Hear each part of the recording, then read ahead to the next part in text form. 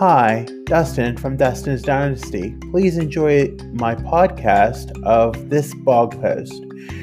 For more information, you can visit www.dustinsdynastyusa.com or follow me on Facebook, Instagram, Twitter, YouTube, and TikTok.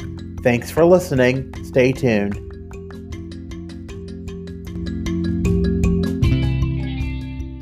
The past 48 hours have been a struggle. I know that I need to advocate for my recent struggle and want to get my words across, but I feel that this is the best way to do it. Monday I went to get a routine lab draw completed. That evening, I got a call from the emergency department of the respective health system I receive care from.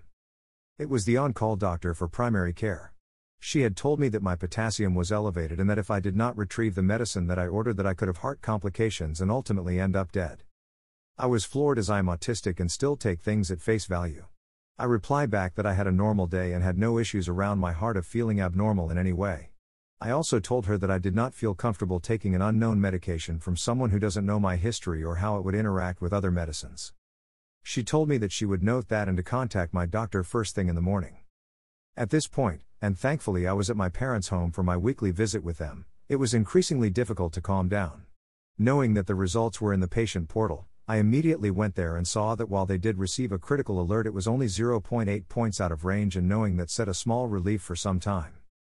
Upon arriving home, I began to again escalate and had to reach out to my therapist for help, during which there were moments where I can be verbally combative and aggressive for feeling a certain way. Regardless, the decision was made to settle in for bed and go to work the next day. The next day, I followed my routine as I had normally planned, and before I even got to work, my primary doctor had called with the same thing I was told the night before and had ordered a retest of the labs. Knowing that I was already in my flow of the day, I decided to go today. Coincidentally, my father this morning had an appointment with my primary doctor. My mother accompanying him spoke to my doctor about the way things were communicated by the emergency department to me and how there needs to be some sort of dialogue box in their software to let the person calling the patient of any communication barriers, similar to the Yellow Dot program offered by some states that notifies first responders of those with challenges. Within a few hours, the preliminary results of the most recent test had arrived. Everything was perfectly normal as reported to me by the nurse, and they had my sincerest apologies for what I have had to endure the past few days as a result of this heightened dialogue with the medical system. For those that want to say that I am childish for having my parents meddle in my medical affairs as I am an independent adult, it was their observation since the phone call occurred that there should be some sort of dialogue box in place to let staff know of communication challenges. This is not just for the medical system, but for all of the systems that serve all individuals of all challenges, whether it is autism or any other communicative need, where the manner of how to be sensitive, the needs of how to properly communicate necessary information to someone that may have challenges understanding sensitive communication is something that I experienced.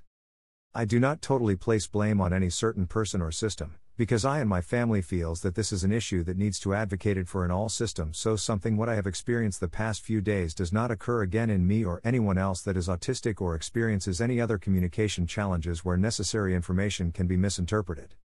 We must do better.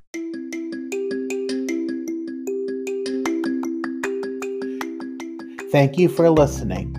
As always, you can always visit my blog on the internet at www.dustinsdynastyusa.com, and remember to follow, like, and subscribe on Facebook, Instagram, YouTube, Twitter, and TikTok. Thanks for listening. Have a great day.